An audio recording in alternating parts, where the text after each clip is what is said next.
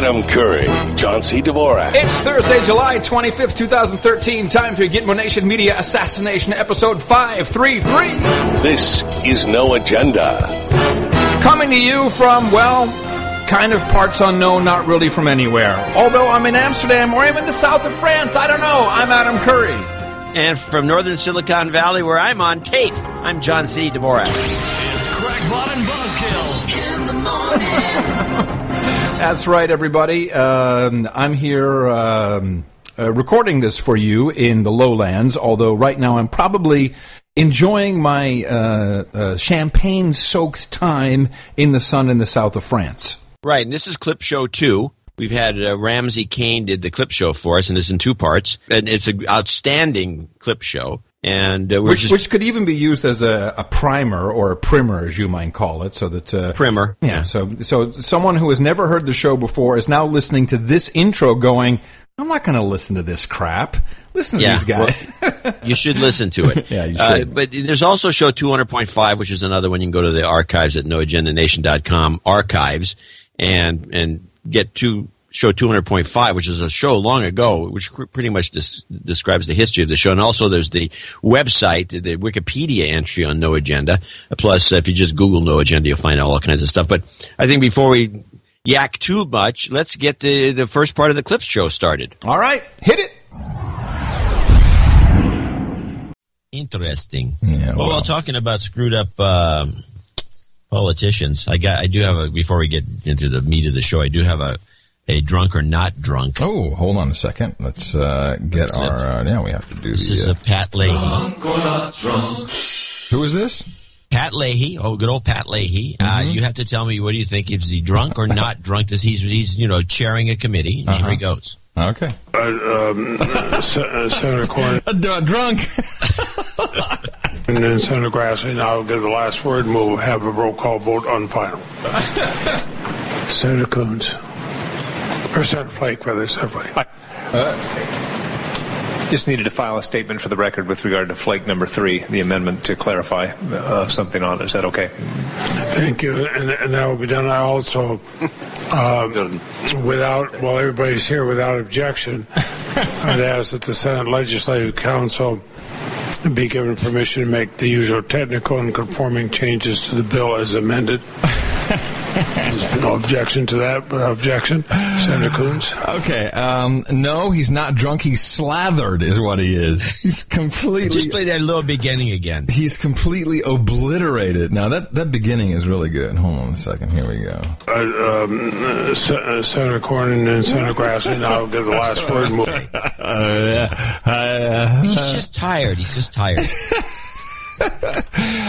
We're getting killed here. Well, here, of course. Crack.org/NA, please. Time for our segment. You slaves can get used to mac and cheese. Cheap macaroni and cheap cheddar melted together. Mac and cheese. So I don't know what it is. Somehow we ride on the consciousness of the universe, but... And maybe it is because we bought a 3-speed bike and now you see 3-speed bikes riding around everywhere, but I just can't get away from it now. Oprah Winfrey opens up about the time she was depressed and scarfed down 30 pounds of mac and cheese. Okay, so that's Oprah Winfrey. But now, if we had a story about mac and cheese in a cup, in a mug on NPR on Thursday. Oh, but they're not stopping. Oh, no. Let's return to something we've been chewing on from an earlier story in our On the Run series. In Monday's report, Araceli Flores made this observation. I could buy a box of macaroni and cheese for $1. A bunch of bananas will cost me over $1. Strawberries are $4. A bag of apples is going to cost me $5. I mean, way more pricier to buy vegetables and fruits than it is to buy boxed food. Yes, it's true. The guy you heard at the end there is Barry Popkin. He's a nutritionist and economist at the University of North Carolina, Chapel Hill. He explained why that's true. Now, notice in this report, you will not hear anyone say, it's probably better to eat the fruit. This right, than a box. This isn't even real cheese. This is the cheapest a classic Garbage. Well, here it is. We have a processed packaged food industry which is enormously efficient. It takes a little bit of wheat, it takes a little bit of artificial cheese, it uses lots of chemicals, flavors, and it makes these magical, tasty foods. Dinner! How is this guy a spokesman? Well, he's the nutritionist. I don't really understand him through his lisp. Well, he's going to tell you why this is so much better to have some wheat, some artificial cheese, and some chemicals. He's going to defend this? Kind of. That are very inexpensive. It's inexpensive. Pumpkin says mac and cheese also beats out fresh food when you factor in other costs to the consumer like labor and time. So here it is, time. Are you kidding me? No. This would have been a clip of the day if you didn't have the Maxine Waters clip. But this is the NPR telling you that it's obvious why we like mac and cheese and why we want more of it. People should be ashamed of themselves. So one, it's only $1, and you can't even get a banana for $1. The time it takes to cook a mac and cheese is very short. It cooks in the microwave. And it fills you up. And it fills you up. Time it takes to cut up the strawberries, to cut up the fruit, to make it easy. It adds time. It takes so long. Time. You're eating mac and cheese, you got nothing but time on your hands. You're kidding. I got no time to cut the strawberry. Give me Man, I gotta eat mac and cheese and get out of here. I'm in a hurry. I'll eat it in the car, honey. The other side is getting it from the farmer all the way through to the store, keeping it looking good and not having it spoiled. Takes a lot of refrigeration, takes a lot of complex steps that are very expensive. He says another factor is a long history of government subsidies for food production, but not so much for fruits and veggies. Oh, she said it too. Veggies. Screw your veggies, slave. Have your veggies. I got veggies here. Screw your veggies. Have your mac and cheese. You're in a hurry. Get to your work. Eat your mac and cheese in a mug on the way. Well, there is solace. This is becoming a regular show report. Yes, the mac and cheese report. The mac and cheese report. We need a jingle. We totally would. Oh, Sir Jeff Smith, where's our mac and cheese report? Well, we need to make it a little different than just mac and cheese report. It has to be living the life of, like Thug Life, you know, like Tupac Thug Life. It'd be like mac and cheese life. You know what I mean? It's like something like that. Life of mac and cheese. So just when you thought, what an idiot! That was the worst example of anything I've ever heard from NPR. Oh, and people listen to this as it's some sort of national treasure. Yeah, it's a humiliation. Yeah, it's shameful. Gotta watch this. So I recorded it. Because, of course, the first thing I had to watch by request was Beyond the Candelabra. You actually asked me if I had watched that. I was like, why is he asking? There must be some reason for this. There must be something really important about this movie. You know what, John? Fuck you. That's 2 hours of my life gone for good. That was the most, it was the most senseless. It was painful. Did you watch it? Well, it took me 3 viewings, and because I was morbidly curious because it was a piece of crap. Let's start with that. There was no reason for it. Everything was gratuitous. You know what my theory is? My conspiracy theory is I believe after watching the movie that Michael Douglas, when he was younger, or maybe his dad introduced him to Liberace at some point. Oh. And I think Liberace either tried something or did something or somehow offended and this is his way, Michael. Right, this is his way of getting back at him posthumously. And this is not a complimentary portrayal in any sense. No. He's a bald pervert who is just played up as not only a bald pervert, but a backstabber, a creep. This is the worst. If this is his legacy is embodied in this movie, Michael Douglas got back whatever justice he felt necessary to do. There's something behind the story. I totally agree. And although the gratuitous ass shots of Matt, what's his name? Matt Damon. All right. Nice butt, Matt. Thank you. Yeah. After the 10th time I've seen you getting out of the hot tub. He loves his butt. He loves showing his butt with his little tan line. Are you clipping your nails again? No. What are you doing? I was opening something. Mm-hmm. So something really interesting happened yesterday, John. Really? Yeah, very interesting. Okay. So we have one of our producers, Ken, produces YouTube videos under the name Arsonomics. And what he does is he takes audio from our show and then he'll make a screencast and he'll show, the show notes and different websites that we're talking about. And it's a very entertaining way to propagate the formula. And he's done a lot of these for us so far. And I think he actually started off by doing this with the pipelines theory, episode 381, if I'm not mistaken.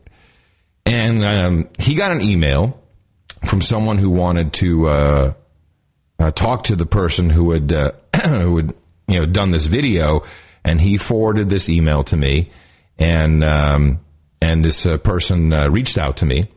Firas is his name, and he is a producer in Damascus, a television producer in Damascus, in Syria. And he says, I want to interview you about the pipeline theory. Please give me a call. I'm like, oh, that's interesting. I don't think we have any listeners in Syria, do we, that we know of? Have we ever received any? We haven't had any donations from Syria that I know of. We might have. We'd have to look it up in the database. Because, of course, if you think Syria, you think a bunch of bunnies in the sand, getting blown up, and it's a war zone. You kind of don't expect to get a cell phone number and just, hey, give me a call whenever it works for you. So last night, I'm prepping the show. It's about 11:45, so that's, I think, 7:15 or 7:45 in Syria.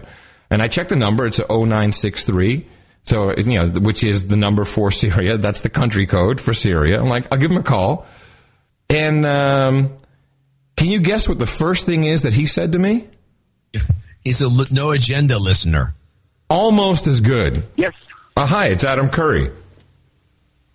Hi, sir. How are you? I'm good. How are you? Fine. Very, very interesting theory, actually. I'm really impressed. Let me have a question. Are you the same Adam Curry, the MTV guy? Yeah. What? Brother. Yeah, that's me from the 80s and 90s. Yeah. Did you watch that? Did you watch that in Syria? Yes, it is. It's an amazing show. Mr. Adam, are you interested in coming here? That makes no sense. Because we have a savior. And this is a YouTube clip that has now gone viral from Benjamin Fulford. Are you familiar with his name? Benjamin Fulford has been getting a lot of exposure in the past couple of weeks. He is, as he says, a representative of the White Hat Dragon organization. I think that's what it is, the White Dragon organization. And this is a YouTube clip from Japan. How do you spell his name? Benjamin Fulford, Fulford. And he did a press conference with two amazing guys, and I'm going to play you his intro because we, my friend, are saved. Fellow humans, I am Benjamin Fulford, spokesperson for the White Dragon Society. With me here is Chodoin Daikaku. He's the head of the world's martial arts societies, and if necessary, and in an emergency, he can summon up an army of 200 million people worldwide. That's 200 million ninjas, John. 200 million ninjas who can be summoned worldwide in a heartbeat. Here on my right is Alexander Romanov, who is a grandmaster of an Illuminati group that claims to have started the French, Russian, and American revolutions. As you may know, there has been a battle going on over the future of this planet. The Western countries have been taken over by a mafia organization, all composed of members of the same clan, and they're not Jews, okay? They worship Lucifer. Hey! And they want a world government controlled by them, with the rest of us in perpetual debt, slavery, and drudgery, and with no hope of ever ruling our own destinies. We offer a very different vision. We offer world peace. We offer $100,000 for every man, woman, and child to be delivered in the form of schools, hospitals, free education, nature preserves, and all the sort of things that most people want. We all want to stop world poverty. We want to stop environmental destruction. And we all wish to have a prosperous and happy and peaceful future. And that's the alternative we are offering. Thank you. Now, so this guy could be have a little more charisma. Let me just read you from his blog. As predicted, the collapse of the Satan-worshipping financial mafia is accelerating. Well, this is the guy that's been tracking all the bankers, by the way, who have been quitting and leaving, the 350 bankers. So, you know, I have learned, John, in my life, never to laugh at the crazy guy. You also shouldn't argue with him. But never, well, that's for sure. Never laugh at him, because that is typically the guy who is right on top of his game, or has $1 billion to invest, or I've seen it so many times that I don't laugh too hard. I did have to laugh about the guy who can summon the 200 million ninjas. This guy is fantastic. He's wearing a bowler hat. He's got a big stick with all kinds of ropes and snakes off of it, and he's got the sunglasses. I mean, not only that, he has the voice, and he believes that Putin, who is a judo student, is the right guy to lead the world, and his 200 million ninjas. And listen to, because Benjamin, who speaks fluent Japanese, I guess, will translate, but listen to the guy's voice. He's everything you want in the ninja leader master. 日本の我々の武道、プーチンの武道から生まれたパワーで世界を変えることができる。我々には I love Benjamin going, yeah, indeed. 柔道、空手と合気道、世界に2億のやる Yes, the international associations of Bushido, karate, judo, kung fu, etc. can muster worldwide at any given time 200 million people. And they only fight under the code of chivalry, which is you don't attack women, children, and non-combatants, which is what the other side has been doing. 我々とプーチンがこれでコラボレーション組めば。I love this guy. But you know what? I bet you there's something to that. I bet you there is, you know, of all the judos, jiu-jitsus, all these guys, I bet you there is an organization that has like some secret network, and maybe this is the guy. Yeah, sure. Listen to what he says about Putin. 必ず世界は動く。こういう He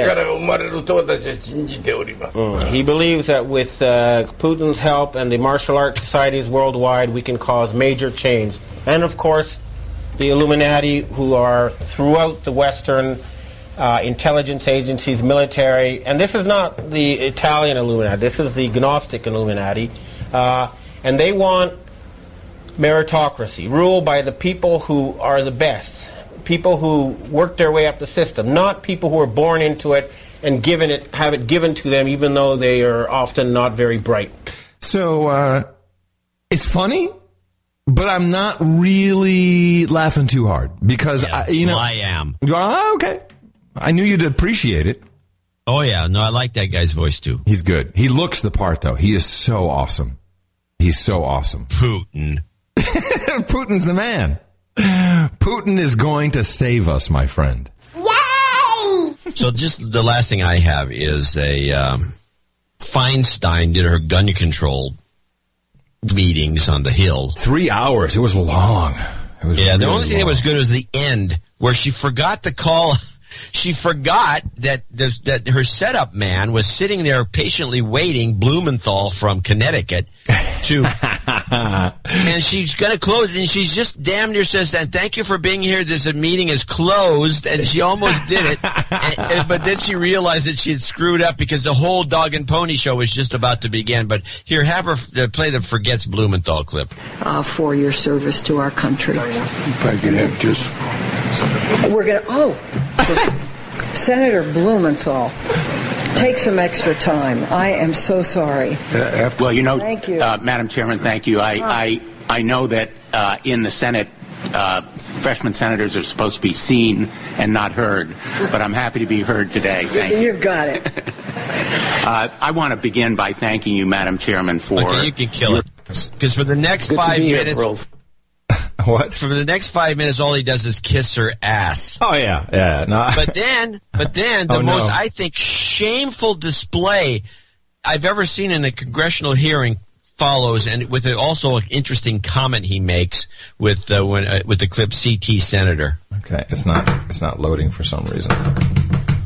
Hold on. And there it is. And the simple, blunt fact is that this issue was thought to be politically untouchable 2 months ago. We would not be here today without the horrific Newtown tragedy. So I want to begin by asking my fellow citizens of Connecticut, most particularly the members of the Newtown community, Sandy Hook Promise, the Newtown Action Alliance, as well as the families who had victims, to please stand so that we can thank you publicly for your courage and your strength in this extraordinary, historic moment. Thank you. Let's give him a round of applause. What? Wow. First of all, he admits that the whole gun control thing stems from the event. Yeah, it wouldn't have happened at all. Yeah, wouldn't have happened at all. No chance. But luckily for this, and here's our the people that made it possible. It's like I'm surprised they didn't bow like they would on the stage. All you needed to say is, as always, for joining us. Good to be here, Brolf. That's all you got to say. That's all you need. Just throw out a Brolf. Have you heard of the Moonlight Towers in Austin? No.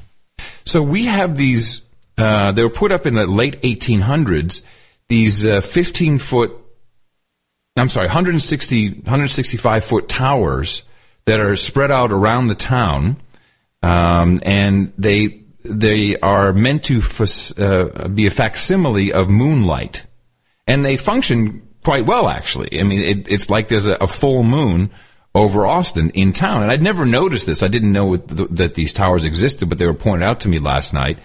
And these were put in place in 1885 after the servant girl annihilator was raging rampant in Austin, Texas, killing servant girls. And he actually has a wiki page, the Servant Girl Annihilator. And he was just killing servant girls. Started first black girls, then white girls, and like really kind of like Jack the Ripper style. In fact, it was the same time. Some people even think Jack the Ripper was the annihilator, that he got on a boat and went to London later. And because everyone was so freaked out about this guy, they put up these moon towers.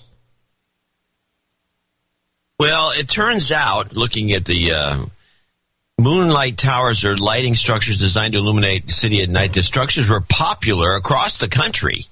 Oh, I didn't know that. Yeah, they had in Austin, Detroit, New Orleans, San Jose, which news to me. Yeah, I'd never heard of these. And it looks like there's still a bunch of them besides the one in Austin. I guess there's San Jose had one, but they tore it down, and it was built in 1881. Yeah, which I believe was this was the era. This was the early version of street lighting. Right. Across the United States, they were most common in the 1880s, 1890s. Some places they were probably put in Austin because of this annihilator. Yes, because they were maybe resisting. I just love the fact that they came up with the name for a serial killer in 1880 called none of this is new. Servant Girl Annihilator. Yeah, that's a good one. That's a show title, by the way. Servant Girl Annihilator, coming to you soon, starring Jack Black. Somehow that was really bad. So did you see these towers? Because apparently they're pretty. Because we were outside. How many are there? There's several. I think there's 20 or 25 in Austin. And the house that we were at, they were saying, "Oh, there's a moonlight tower." I'm like, "What? It looks like there's a stadium nearby." No. And then you look at it and you realize it's not stadium lighting. It's a moonlight tower. It's very different from stadium lighting. And I was like, and then, people were laying into this whole story. I'm like, okay. How tall is it? Because the one they're showing here in San Jose, when it was there. It's not there obviously anymore. 1, 2, 3, 4, 5. It looks like it's about 15 stories high. It's like 160 feet high. It's high. It's up there. It's up there for sure. It's a lot. Yeah. Oh, here's the Moonlight Tower we're at the restaurant once. Moonlight Tower in Austin. This is a little different than the original ones. The original ones were big tripods. This is a straight up thing. Yeah, it's like a water tower, except there's no thing on top. There's a lighting on top. Yeah. Yeah. No, it's serious business, man. Serious business. Apparently in Austin, which is, I guess, has the most of them, they had in 1976, they had one on 4th and Nueces, yeah, whatever. Nueces. We don't know how to pronounce it either. The one on Monroe Street and 1st is still there. Leland and East Side is there. The 1st Street and Waller is gone. And they have them all. You still have one. You have about 20 of them or more. There's a ton of them. You're right. Yeah. That's amazing. Cool. But this old Austin is really cool. 2 towers have been destroyed in traffic accidents. 2 have been blown down by cyclones. And 6 victims of rust. Oxidation strikes again. So what's next on the ladder when you can't afford mac and cheese? It's only $1. Well, no. But what is cheaper than mac and cheese? I guess picking up cigarette butts from the street and eating them. No idea. Cat food. Cheaper than mac and cheese is the question of the show. No, cat food. Cat food is even. Well, cat food's pretty pricey. No, you can get cat food for 69 cents a can, but let's say you can't even afford cat food. Then we have this. During tough economic times, many families are forced to give up their pets because they can't afford to feed them. But a new program could help. Shut up. Don't talk through the clip. They can't afford to feed them, but a new program could help. It's called Pet Food Stamps. The donation-based program can help financially strapped families afford to buy pet food and supplies. The organization is open to anyone in the U.S. You just have to apply to see if you qualify. That's right. I got a pet. I got a whole bunch of cats and dogs at home. Can I have some pet food stamps, please? Where did you get that clip? You're killing me with these. That's from the news, man. That's CNN. So, but obviously people are rejoicing like, wow, yeah, so, hey, give me that jacket. Let me roll in the cat hairs over here. Yeah, we got a whole bunch of cats we're taking care of. I think I need some cat food stamps. Free cat food. And then you use the stamps to buy the cat food, then you eat it. Yes, exactly. You're right. That is pretty cheap. Maybe. What I guarantee you, you want a meal for depression, cat food, mac and cheese, all in one. Like we'll call it tuna a la king. Gourmet version of the mac and cheese. Tuna a la king. I'm gonna make this. I'm gonna serve it to my guests here. I'm gonna see if I can get away with it. I am going to make the cat food mac and cheese, and I know for a fact that I could pull that off. I'm sure you could. I mean, you're a better cook than I am, but I'd like to try it. I'd really like to try. And people be like, "Wow, this is really good." Now, if you wanted to test it properly, I mean, instead of trying to use some aged cheddar from England and making it with a fancy pasta, no, we got to do it with the $1 box. Yeah, you have to do it with the $1 box and the cheapest cat food you can buy. That you probably have to buy. I think you have to test this part. This is my advice to you. You go to look for the 69-cent cat food, and then you buy every type of it. Yeah, you got to test. You got to work on them all up and do a smell test. And the one that doesn't stink to high heaven is the one you use in this dish. Yeah. You know what? My hair will be all shiny. Right. So there must be some kind of spice that we can use to cover up. Better than ever. What? There must be some herb or spice that we can use that'll. My universal herb for these sorts of things, not that particular thing, but I use marjoram. Marjoram? Yeah, I think marjoram. Marjoram has become my herb of choice. What is marjoram? Yeah, marjoram. How do you spell that? MARJORAM. And marjoram sits somewhere in between the qualities of oregano without the possibility. Oregano occasionally, depending on which oregano you have, because they come from different parts of the world, but oregano will occasionally, if you use just a pinch too much, turn something bitter. It'll turn like a spaghetti sauce bitter. It works fine on pizza, but with a spaghetti sauce, you have to be real careful because it goes bitter, and then you have to fight it. You got to put honey and butter and all kinds of. You're screwed. Marjoram. You can use this stuff by the handful, by the bushel. You could take the jar of it and dump it in. And I buy it by 2-pound batches. Marjoram. I use it as my salad herb. Indigenous to Cyprus and southern Turkey. Known to the Greeks and Romans as a symbol of happiness. That's right. Happy mac and cheese. But the marjoram is a great all-purpose. And when you can get it fresh, even better. Okay, so you think that's what I should be putting in the cat food? I'm going to try. I am going to do this. A little basil too. A basil leaf. No. Here's what you do. As you're serving it, as you're plopping out from a big vat. This you have to make it look good, but it's a big vat. Copper vat. It's got to be something. It's got to be a fancy copper. Yeah. But you're lopping out this cat food and mac and cheese, and you say, "Oh, careful! There might be a bay leaf still in there." You know what I mean? That kind of gives. It's different than a basil leaf, but a bay leaf. You should get a basil leaf and put it on top as a decoration. But you should probably put a bay leaf in there, and then here it is.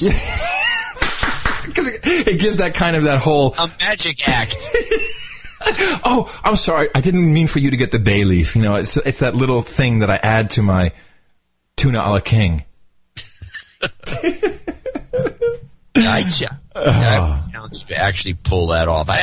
It might be worth experimenting with, though. Let's do it. It might actually be very tasty. You can make anything taste good. Yeah. During the French Revolution, the French developed a whole slew of recipes on how to prepare properly and eat rat. Because Paris is filled with rats, so there's more than enough protein to keep people alive. Oh, rats are great. Oh, I agree. Rats are good. And it turns out you cook them a little bit like a rabbit. And it's just the dressing of them. You got to skin them and do other things. Yeah, it's just the idea. You know, we're just all trained. It's disgusting. Yeah. Well, it's not disgusting. It's just rat head soup. It's not disgusting. It's just a little. Now, let's take a quick trip around the elites of the world and let's laugh at them. First, we go down under to Australia, where we're very happy that this took place, and I think it's a very good thing. We all can learn something from the Australian producers. Australian Prime Minister Julia Gillard has been forced to dodge a flying sandwich for the second time this month. She was greeting children at Lynham High School in Canberra when a student flung the salami snack. Oh, I think Kat must have thought I was hungry. They thought I was hungry. Flung the salami snack, I tell you. Very good, very good. So we're very, very happy with that. I think that's a good idea. You know, in Eastern cultures, we typically throw a shoe. Yeah, but shoes cost money. Yeah. Here, it's just a salami sandwich. And it's funny because the video, you see it's a shitty throw, by the way. It's not the knife throwing, the Crocodile Dundee that did this, but I think it's funny. Don't you think that should be our thing now in America? Like we throw salami sandwiches? Bologna sandwiches. Oh, bologna be better, yeah. Just throw a bologna sandwich at your politician if he's full of crap. Legacy Media. So David Koch of Le Coq Bro. So he's one of the major donors to public radio.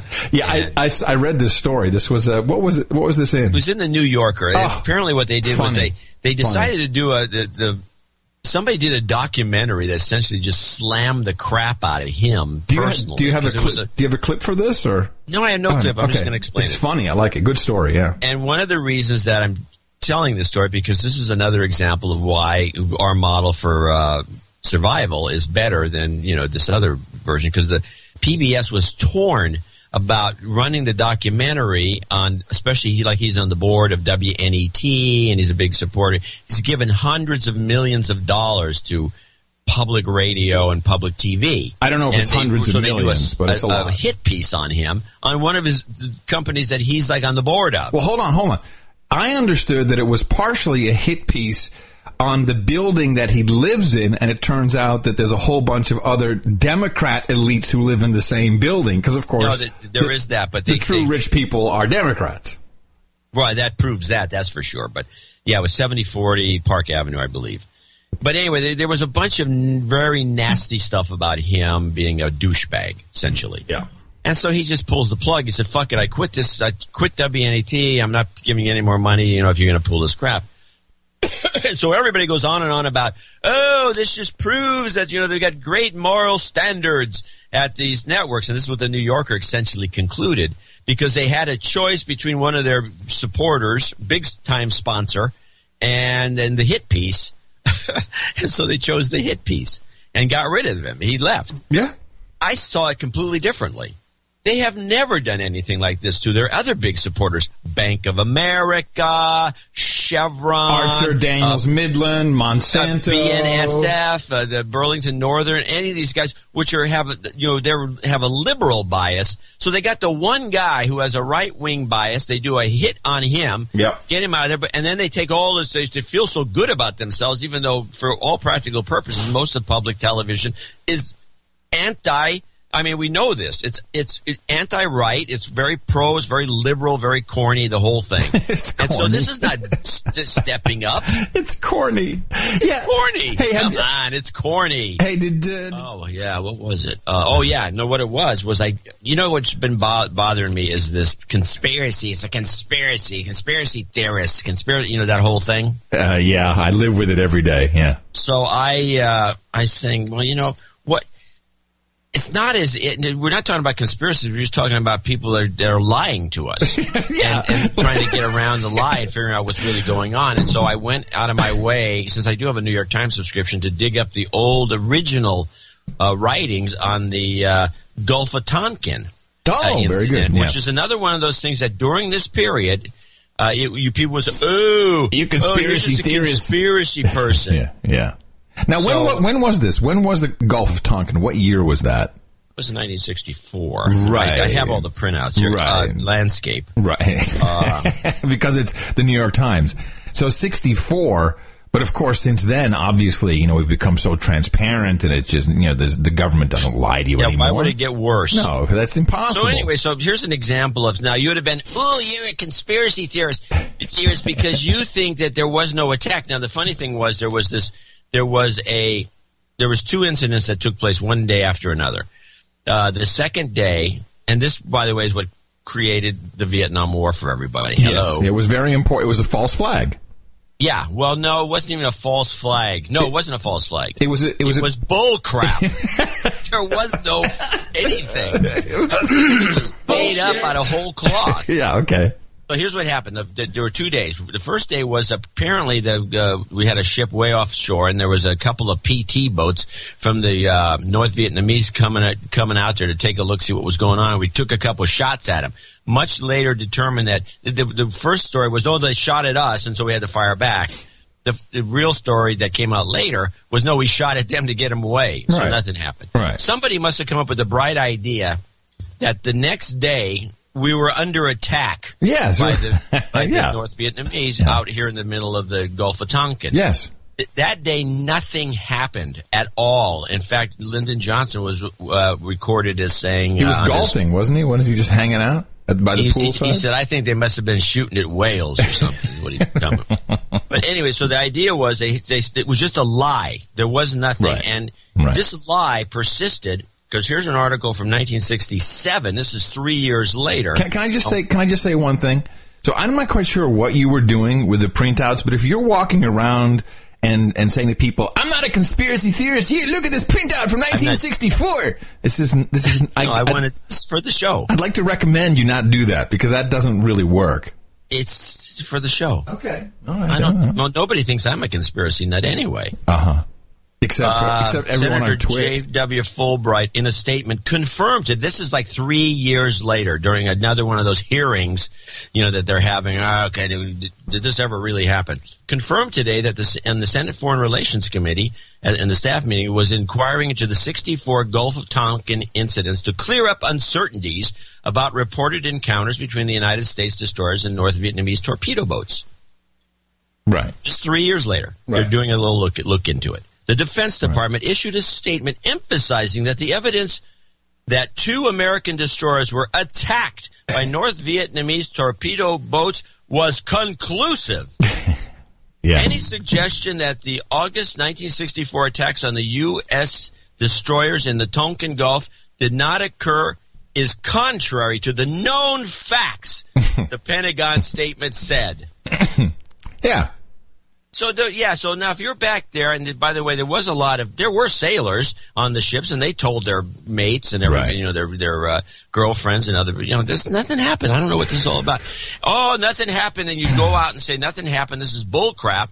Hey, you would be dubbed a conspiracy nut or something like that. This is just a way to marginalize the realities that are behind most of these stories. Well, and this went on this was 3 years later. They're still denying it. Well, it's interesting you bring this up because great lead in. Oh, play the great lead in for anything. We can use this as a lead in for anything. If you're one of over 50 million adults who suffer from a sore mouth,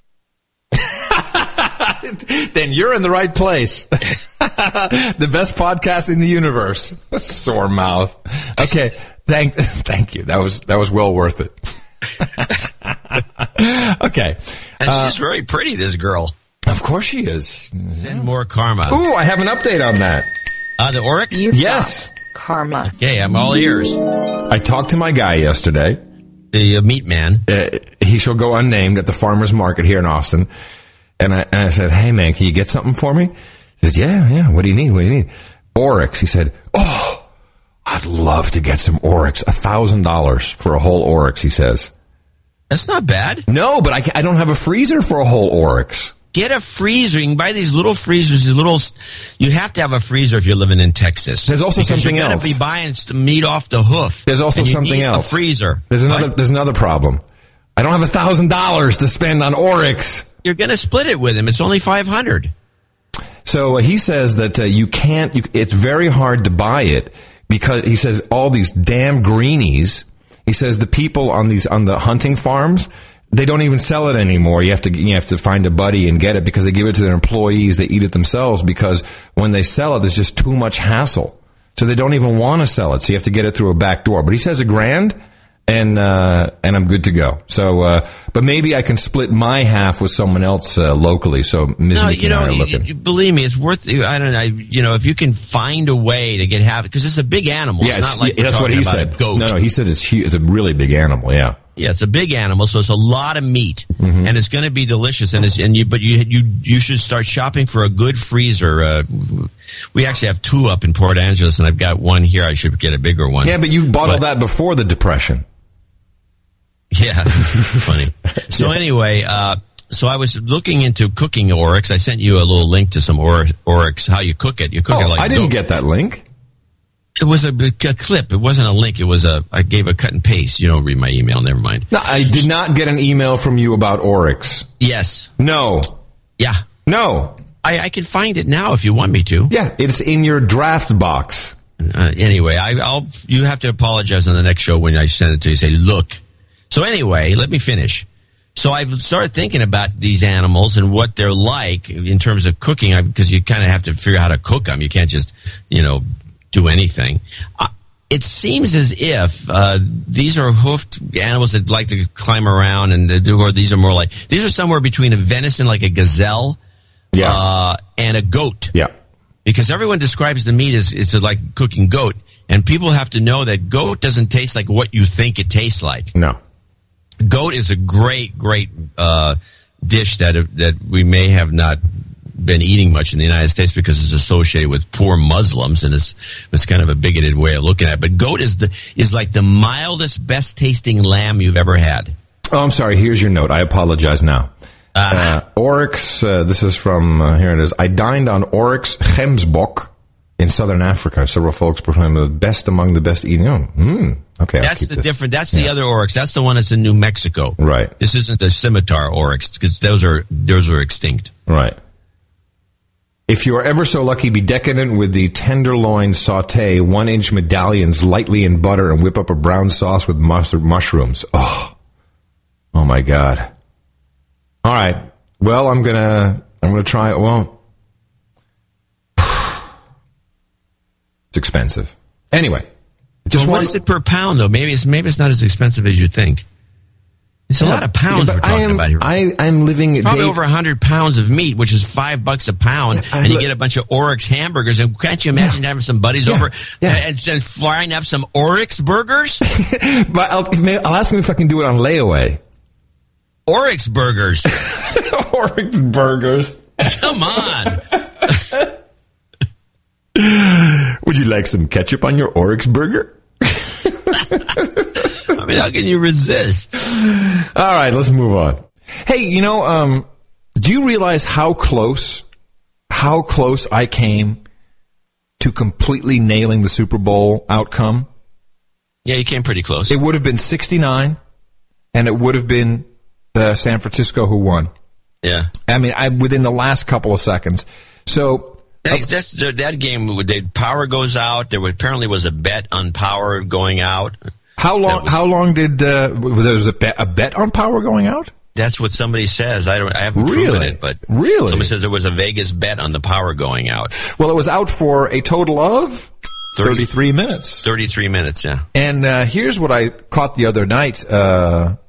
Chris Christie, the governor of New Jersey, saying... It's what you would do in that situation, being a parent, for God's sake. I mean, how do you pick? And the NFL guy, Roger Goodell, he was with you last night? Yeah, I was in his box. What happened when the lights went out? He didn't seem to care one bit, actually. Didn't care. He was eating some popcorn, checking his BlackBerry. So I think he was in on the bet. He was checking his BlackBerry. Yeah, he was in on the bet. You think he would care? No. It doesn't care at all. Now, of course, whenever we say, oh, this is all rigged and it's fixed, and people begin to laugh, but I'm sure you have heard about the 680 matches in European football, soccer, which Europol is now investigating because it's all rigged, particularly the Champions League. Over 600 matches have been shown to be rigged. Rigged. The people always laugh. We say, hey, the fix is in. All the stuff. I thought the fix was in for the Niners in this game, and I think they fell so far behind. Here's what I think. I just want to see if the fix can be in and you can still go the wrong way. Somebody usually gets killed shortly thereafter. Well, here's what I thought initially. Now I didn't know about the betting on the power. That's possible. I thought, now these are the coaches, they're brothers, correct? Yeah. So we had a Cain and Abel thing. I believe that the Ravens were supposed to throw the game because all professional sports are rigged. And then the brother went, F you, bro. I'm going to kick your ass. And that's why, remember, if you saw, they were fighting on the field in like the first 5 minutes. They're all fighting and pushing because the San Francisco was like, hey, bitches, that we're supposed to be winning here. What are you doing? This is not what we agreed upon. Right, then they killed the power. The power, and then the Niners started to catch up, and then they fell apart. They couldn't catch up. They were way too far behind. It was just impossible. But do you see how they did like 17 points in 15 minutes? Yeah, I literally think that there was so much money riding on this. It was fixed. San Francisco's supposed to win. Then the brother goes, "Screw you, bro! I'm not playing that game. I'm out to win." What did Baltimore have to lose? They're like, "Yeah, let's do it." We don't give a crap. Then they went in. They went totally for the kill. Went for the win. And then it's like, "Oh, we're panicking. Throw the power." And that's when San Francisco, got it back together again. And I think because the points were much closer, that even if people lost, at least that point spread wasn't so enormous. So the power outage helped the guys who were in on the game. Does that make any sense? Well, no, because the point spread was I'm glad. 4 points, 5 points for Baltimore. So the Baltimore team could have lost and still won the bet. Okay. But to me, that's what it felt like. Well, it felt fishy to me, too, and the Niners have had history of having kind of corrupt games, even though nobody wants to ever talk about it. But I remember they had a game against the Cincinnati, and the guy, Eddie DiBartolo, who is the original owner that brought the team back from essentially from the cellar of the league and made them 5 times champion, more or less. There was always something fishy about every game. There'd be like one of the top linemen on the other team would mysteriously disappear before the Super Bowl. Seriously, there's all these kinds of things. So I figure, the Niners are always going to win because there's this kind of stuff going on. I think that I think your theory is basically correct, and I think somebody's going to end up dead in the next 3 months. I think that's very possible, and it's probably going to be that dude who killed 2 people. What's his name? What dude who killed? There's the dude the player, the dude who killed 2 people and he got off. No, he's the kill him. He's expendable. He's on the Baltimore team. They got to kill somebody. No, they got to kill somebody who made the deal. It's got to be somebody probably in the Niners organization or maybe the Baltimore organization. Somebody's going to get killed, though. I'm telling you, kill that guy as a warning. Well, we'll see. Because all I know is that if we watch in the Red Book, it's in the Red Book. Somebody in the league somewhere along the lines in the NFL is going to be mysteriously murdered. Yeah. I want to take just a moment here to play this little clip. It was sent to us by one of our producers. I think you received it as well. This is a great clip from the 50s. Maybe, it's got to be late 50s, I guess, of Rod Serling. Did you see the clip that was sent to us by our... Yeah, it was part of one of his old interviews. It was quite interesting. Is this the one about how he this is a good clip. So actually, this is before the Twilight, because he was a producer, actor, writer, before the Twilight Zone, which he's most famous for, I guess. What other things did Rod Serling do? He must have... Requiem for a Heavyweight. He won a crap load of awards for his dramas. Yeah, I mean, the guy was awesome. And it's cool because... It's funny, Mickey was taking some stuff off the wall while I'm recording this clip, and she couldn't see it, but she said, "Wow, the guy really talks old-fashioned." I said, "Yeah, this is an interview from 1950." She said, "Oh, wow," because it is kind of that 1950s vibe, and I think he's talking to who's the big CBS guy, Morrow. Is it? I don't know who he's talking to. Anyway, if it was in color, it wasn't Morrow. No, it was black and white.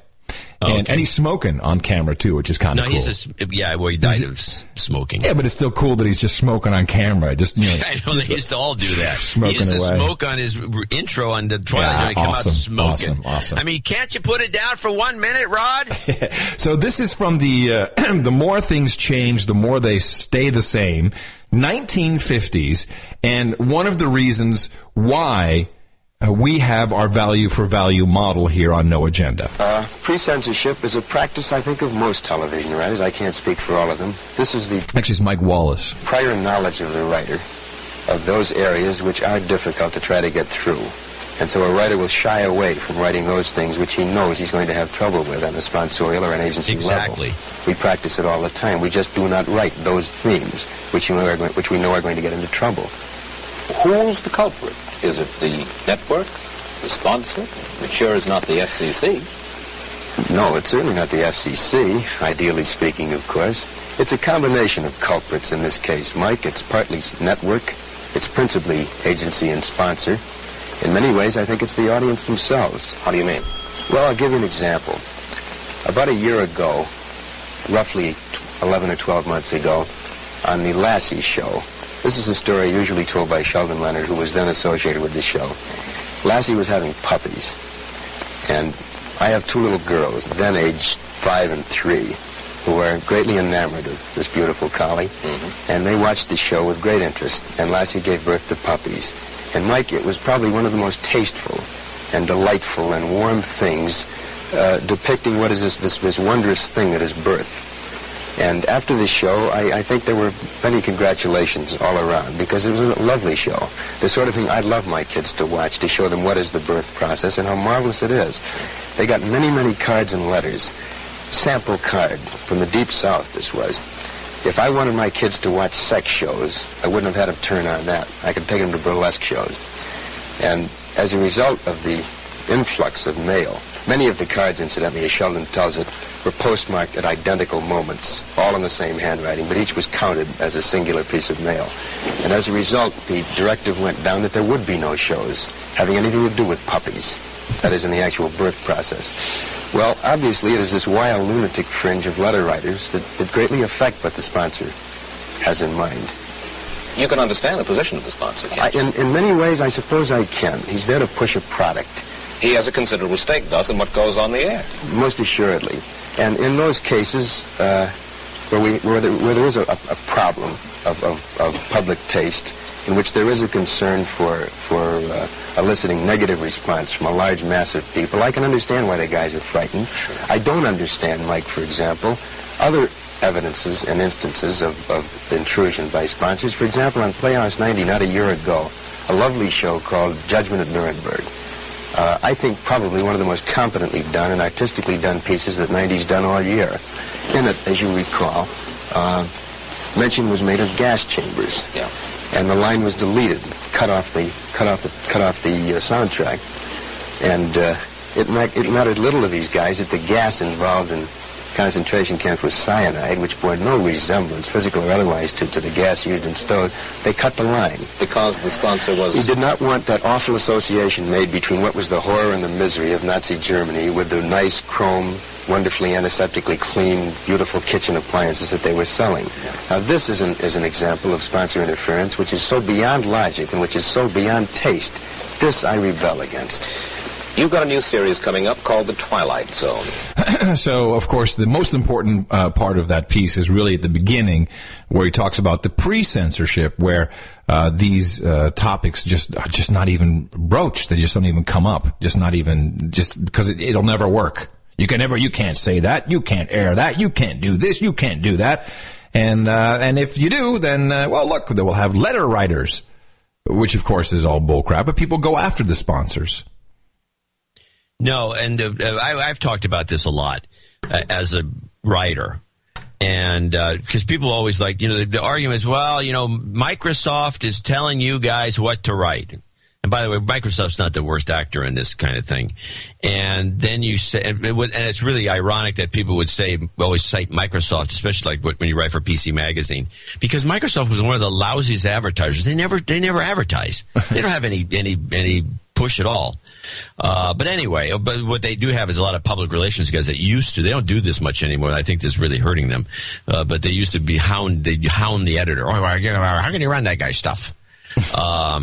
So there's a point where you can come out and honestly say, for example, as a writer, you can honestly say, I have never been told ever what to write.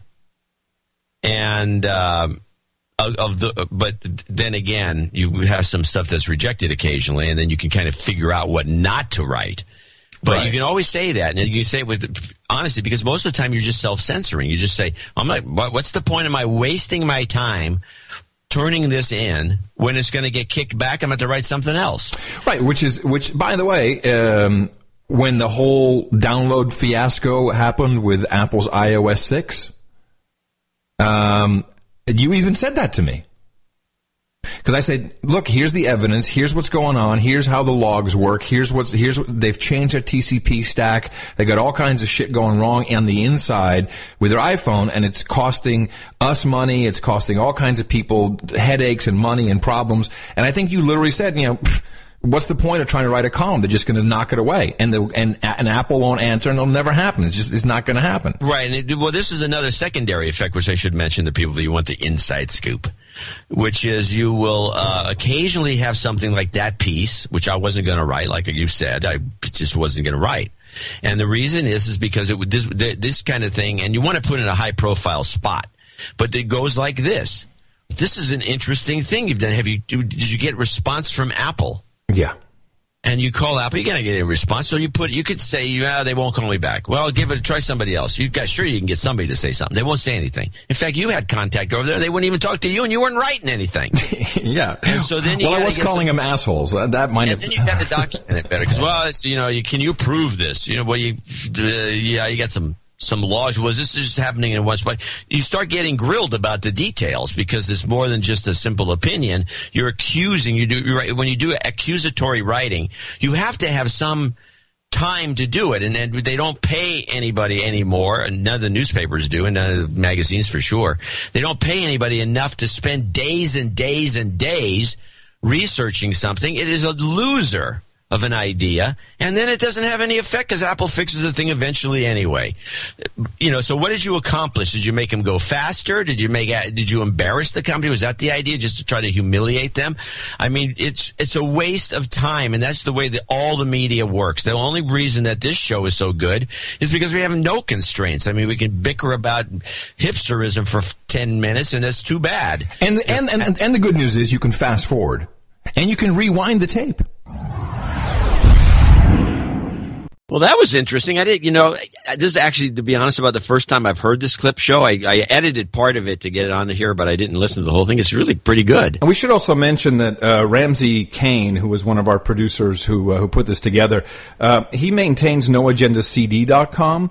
So, right. Which also has a YouTube channel, and it's just you can download entire CDs with the artwork to put on the CDs, but also just individual clips. And we really appreciate what he's done, because he not only gave us a show off, which was nice, but also I think really gave us an outstanding product that is worth passing around.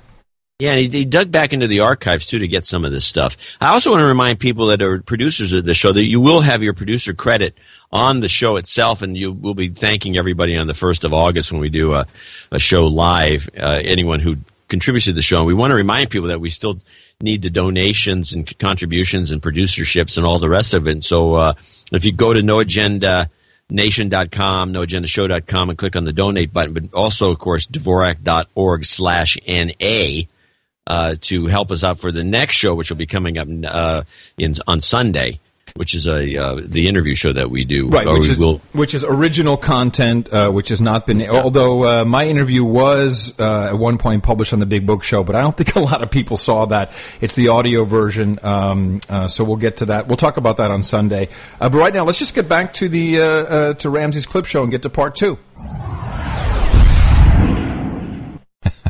So big news breaking. I just a memo this morning. Oh, hold on a second. Let's, ladies and gentlemen, we got hot news, big news breaking. Yes, John C. Dvorak, what are you learning? Times are tough for Debbie, prostitute in Western England. Oh, no. Runs a private flat with other mature ladies. She does 2 or 3 jobs a day. A year ago, she was doing 8 or 9. What? The hookers in England have to lower their prices or not, their business is down. What? Yeah, this is in The Economist. Well, I mean, hookers on sale. Is that the title of the article? Oh, but it might be a title for the show. Yeah, write it down. I mean, we have long since. The title is "Sex Doesn't Sell." Well, now this is very interesting, because you have for many years, as long as I've known you, always used the Dvorak hooker indicator, which says, and it's kind of like it's Dvorak's law. As we know, we have Moore's Law, we have Dvorak's Law. Is the worse the economy, not only do the hookers get better looking, but they get cheaper, but not that they have less gigs. Well, it would seem to me that if they lowered their price enough, they would have the same number of gigs, which is the supply and demand in the classic sense. And I think that's where it came from, by the way. Right, okay, so what you're saying is they're overpriced. And the modern economists don't even buy supply and demand anymore, so I think that this is where it came from, was hookers. Right, okay. Because they are the true free market. Yeah, well, to a point. Yeah. Well, they're not. Yeah, exactly. So anyway, this is interesting. This is an indicator. Supposedly everything is. Here, it's been in the past. This reflects the sluggish economy. Overall consumer spending at the end of 2012 was almost 4% lower than its 27 peak. And Vivian, an independent escort in the South, who got to write this thing? Independent escort in the South, who probably had to put out to get her name in here. Oh. Okay. To supplement her income as a photographer, says paying for sex is a luxury. Food is more important. The mortgage is more important. Petrol is more important, especially at these prices. Well, so wait a minute. Hold on. She's offering discounts out of desperation. Well, so it's down to $30. This makes a lot of sense, because in times of war, I think that's when, indeed, the prostitution industry really kind of falls apart, because the soldiers don't pay for it; they just take it. The occupying forces. Right. So I think that this is a new line has been crossed in the UK. That's very sad. $30? Depends on your perspective. That's like 2 pounds. Do you remember Kevin the Blade? Kevin the Blade? Yeah, Kevin the Blade. He was the Canadian kid who listened to No Agenda, and I was looking for someone to help me edit the Big App Show when I was still doing that. Remember him? No, that's some time back. Yeah, back in the LA days. So Kevin the Blade, and he basically like gave up and went back to Canada with his girlfriend, and he's been tootling around, but he has come up with and I've always, and he was an intern essentially. I paid him whatever I could, but he really worked basically for no money.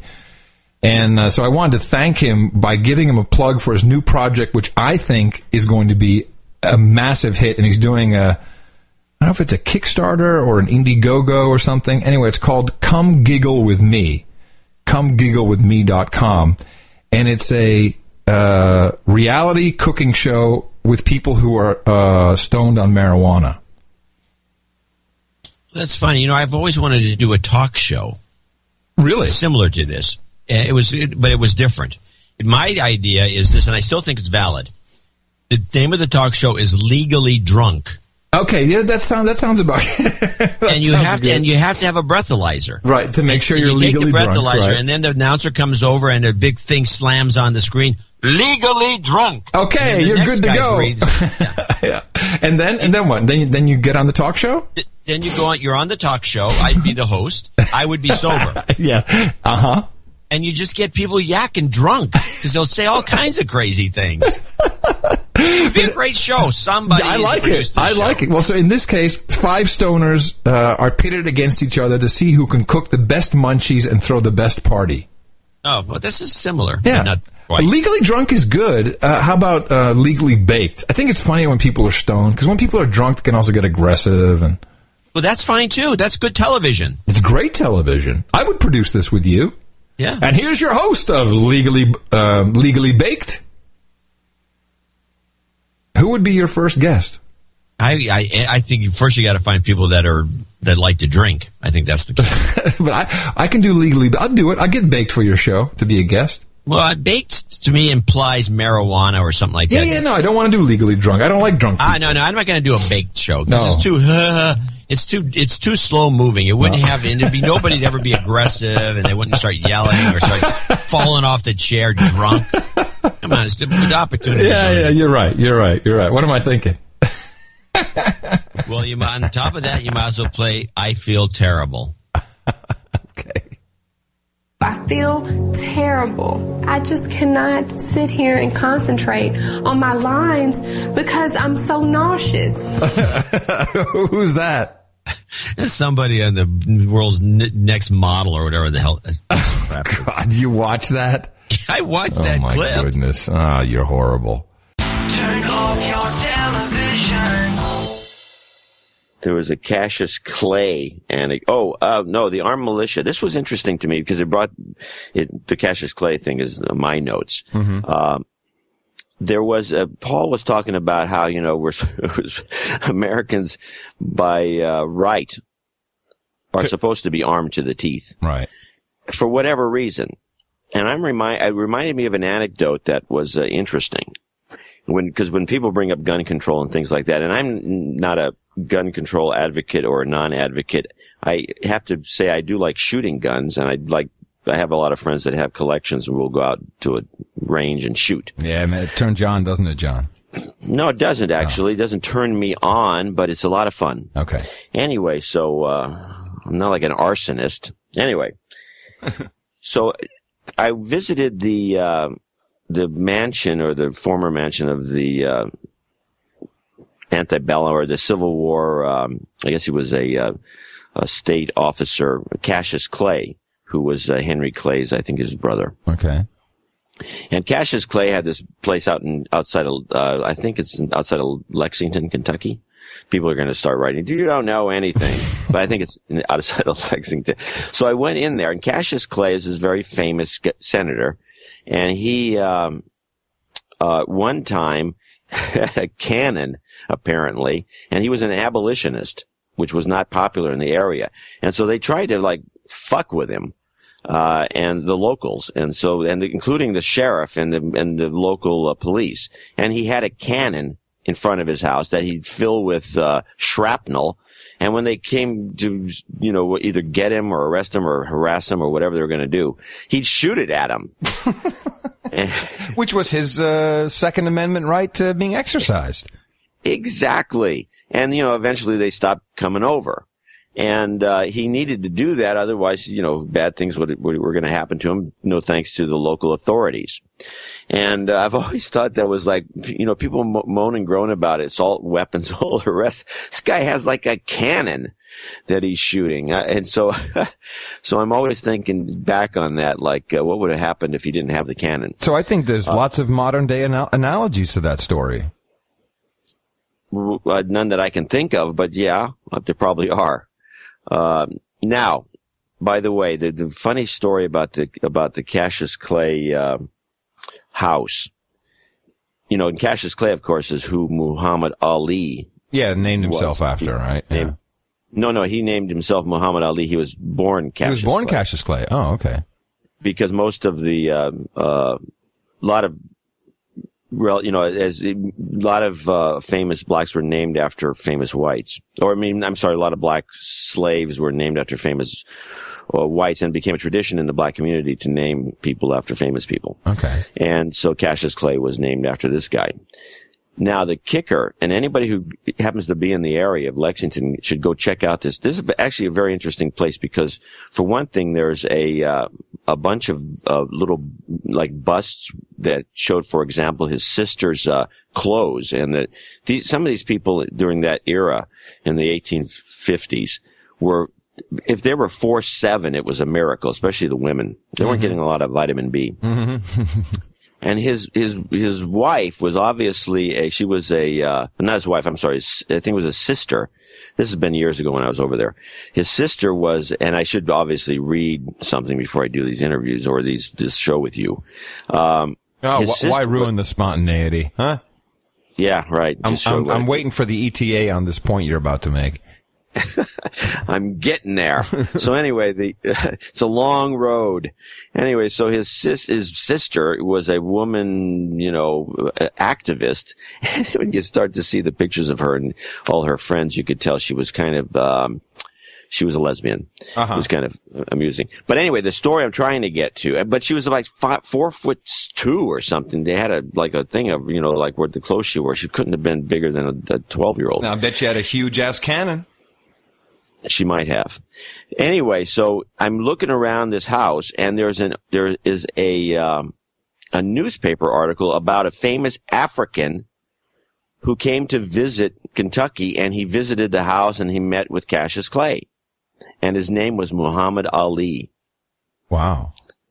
Yeah, that's what I thought. And so I was like, wow, that's cool. And I'm thinking that, like, Cassius Clay himself, the boxer, may, because he'd heard the story and he named himself Muhammad Ali.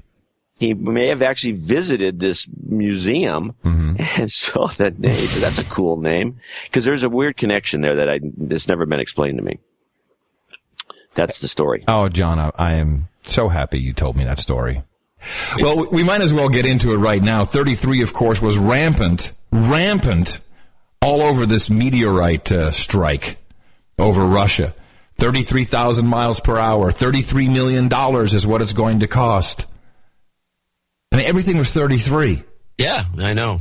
And but why? What is it? Because this has been going on with it. People who just started listening to our show should know that we discovered this 33 kind of meme that we have no idea what its purpose is, but it always tends to indicate some sort of a sham or a scam or something, or a signal. A signal, yes. A wink, yes. Wink, wink kind of thing, of some sort. But we don't know who's implementing it, how it got implemented. But it shows up far too often. In fact, there used to be a segment on this show, which you stopped doing because it was just ridiculous, where Adam goes... Here we go. At 33. Yeah, here it is. It's the magic number. There you go. And it would be endless. And it'd always be sketchy stories. Okay, so do you want to? I have I think a pretty solid theory on why 33 showed up around this Russian meteorite. All right, because this is clearly a 33 type story. Obviously, first of all, as a renowned Nobel Prize winning astronomer, I would love to hear your general take on what you saw on these just fascinating video. I mean, so professionally shot and so, just great. Well, I saw like a crashing plane in one video, and then just a streak, and then all the good videos, of course, were computer generated. Yes, obviously. And then there was a few people floating around with cuts on their faces, and 1,000 people. I don't know. 1,000 people. Then they showed a big hole in the lake. Yeah. Apparently, this hit the lake. Now, this is what's kind of weird. So this thing hits the lake at 33,000 miles an hour, Lake 33, I guess, and it put this perfectly round hole in the lake. But if it was coming in with that kind of impact, I think it would have drained the lake. It would have thrown the lake completely into the air, and it would have just been a huge mess. And there wouldn't be a nice hole with the ice around it. There would have been blown. The ice sheet would have been blown to smithereens. If this thing had hit that water at that speed, it would have evaporated half the lake and blew the rest of the lake into the woods. I mean, this is bullcrap. Yeah, and did you notice how when there's a cruise ship with 4,000 people pooping in bags, CNN sends everyone there, and they're on the scene, and they're on the air for hours covering it live as this thing goes 24/7 poop. Yeah, Poopgate. Poopgate. This freaking meteorite explodes with and by the way, 33 times the Hiroshima bomb. I've heard that one a couple times. 33 times, please. And it's like they send one guy who happens to be in Moscow. They send him up there, and then there's a bunch of guys like, "Hey, what? Go back. You're for film here." It's like a bunch of Ruskies, and everyone's just accepting this, like this is normal. Whereas the last time this happened. Do you know the last event of this magnitude of an exploding meteorite? I'm surprised. Is that the one that knocked down the forest? That was an asteroid, I think. Well, no, I've learned that an asteroid becomes a meteorite when it enters the atmosphere.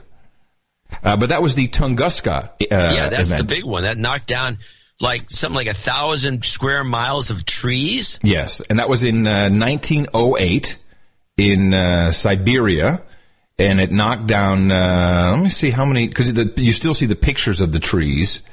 And that was, I think that was a larger event than this was. But I just have a couple questions before I get into my theory here. So the sound of speed is 762 miles per hour. It's like 1,200 kilometers. You talk about the speed of sound. Sound barriers. The speed of sound, yeah. So the sonic boom, a sonic boom takes place over the sound barrier. So of course 33,000 miles an hour, does not mean that you get a bigger boom. I mean, I don't understand. How come when when a jet breaks a sound barrier, we don't have walls crumbling, and is it the speed? Is it the size of the object? It's the distance, I think, from where you're hearing. We don't hear. It's illegal to make a sonic boom in the United States. Mm-hmm. Well, then I should be arrested. I should be arrested. What? I should be arrested. I made a sonic boom just this morning. And you talking to me about the masturbates joke? Yeah. And now the kicker. And I was a little dismayed because I actually watched this thing Thursday evening. I was like, oh my God, no one has seen this. No one's looking at this. And then I was like, and like last night I saw one or two postings on the news network about it, and this morning you sent me the same clip. I was like, I'm sure to nail clip of the day.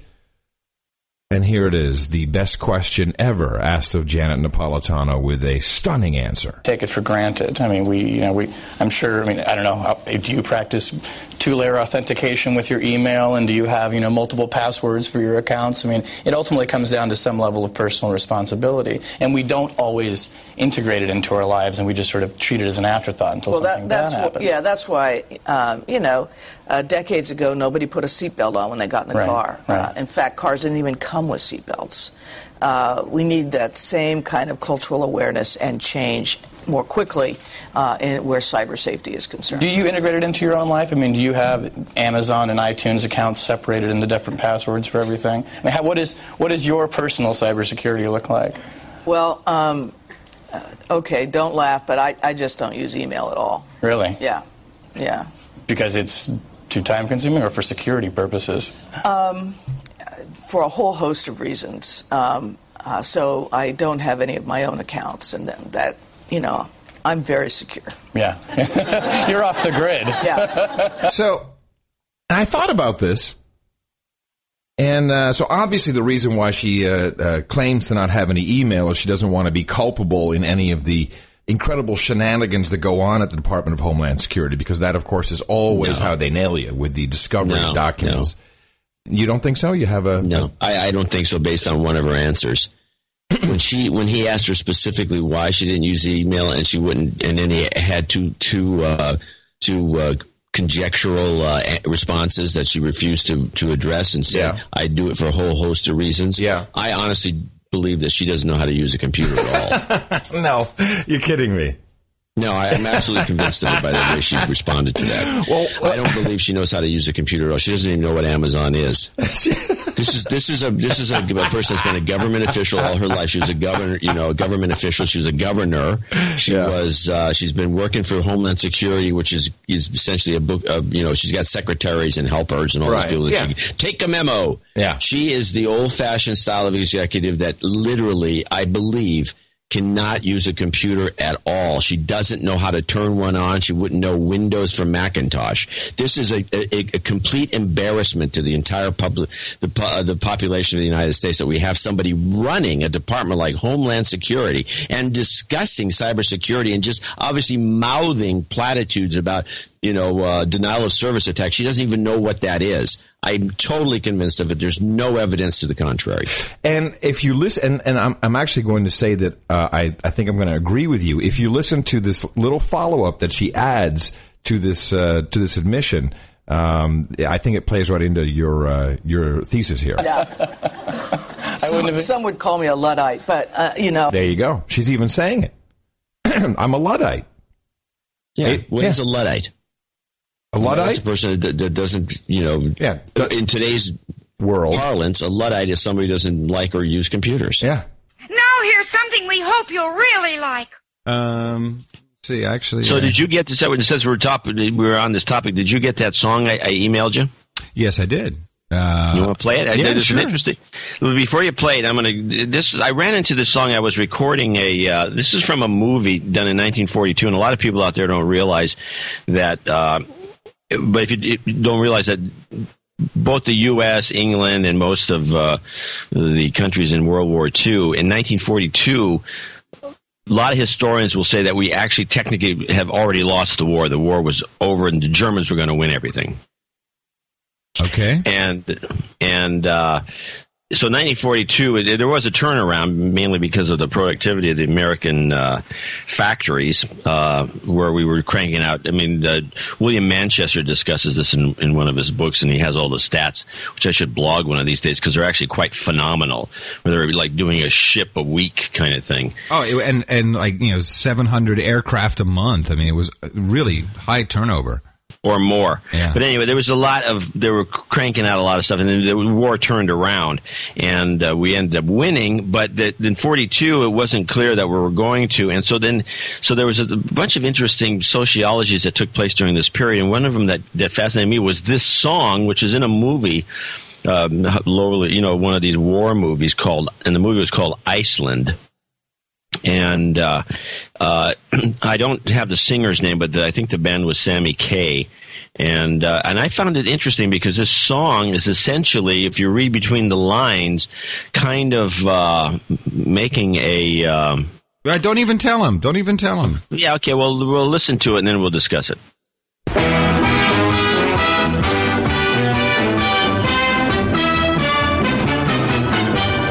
Listen, little lady, it's the order of the day, issued by the highest of authority. Fellows in the service simply can't be turned away. You know that defense must get priority.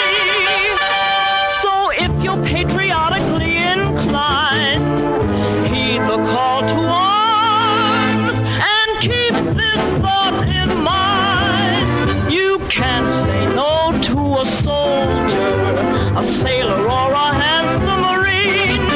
No, you can't say no if he wants to dance. If he's gonna fight, he's got a right to romance. So get out your lipstick and powder. Be beautiful and dutiful too. If he's not your type, then it's still okay. You can always kiss him in a sisterly way. Oh, you can't say no. No, you gotta give in if you want him to win for you. You can't say no to a soldier, a sailor, or a handsome marine. No, you can't say no if he wants to dance. If he's gonna fight, he's got a right to romance. So get out your lipstick and powder. Be beautiful and dutiful too. If he says it's cold on those submarines, you can knit a sweater, but that's not what he means. Oh, you can't say no. No, no, no, no, no, no. Well, they're not made of tin. So you better give in if you want him to win for you. Yeah. That's basically saying, do your local serviceman so he can win the war. Yeah, they're basically saying that let's whoring out the country because if you don't get keep these guys happy, you're going to be stuck with what you get in a war situation. Somebody else takes over. Lots of rape. I really liked it where it was you can always kiss him in a sisterly way. I thought that was pretty funny.